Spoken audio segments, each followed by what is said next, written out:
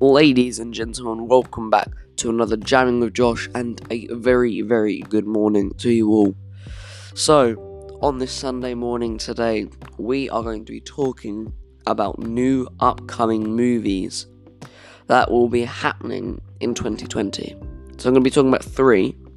So the first one is, honestly, a film that I can't wait to watch, because obviously I really like Ryan Reynolds. He's one of my favourite actors, and I think he'd play a very good part in this, and it's called Free Guy.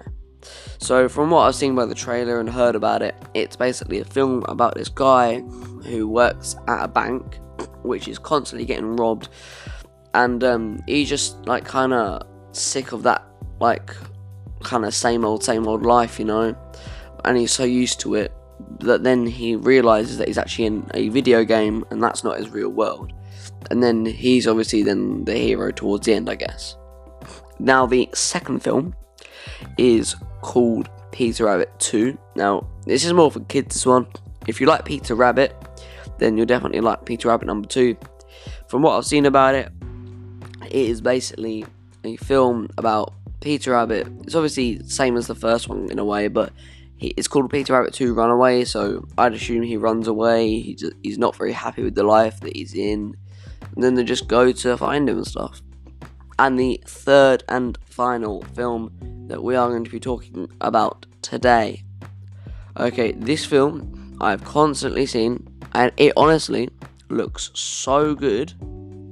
So I'm just looking some stuff up about it. So it is open at the moment. It's out in cinemas now, and it is Sonic the Hedgehog. And if you are a gamer such as me and you really like it, then honestly, go and watch the new Sonic the Hedgehog film. It's got, I don't know who voices Sonic, but whoever it is very good.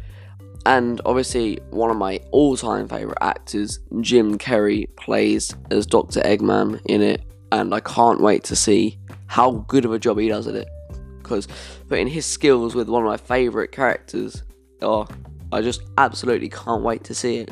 And it's basically about Sonic is doing the same stuff in his world that he comes to this world, and obviously Dr. Eggman chases him and meets an unwilling accomplice from this world.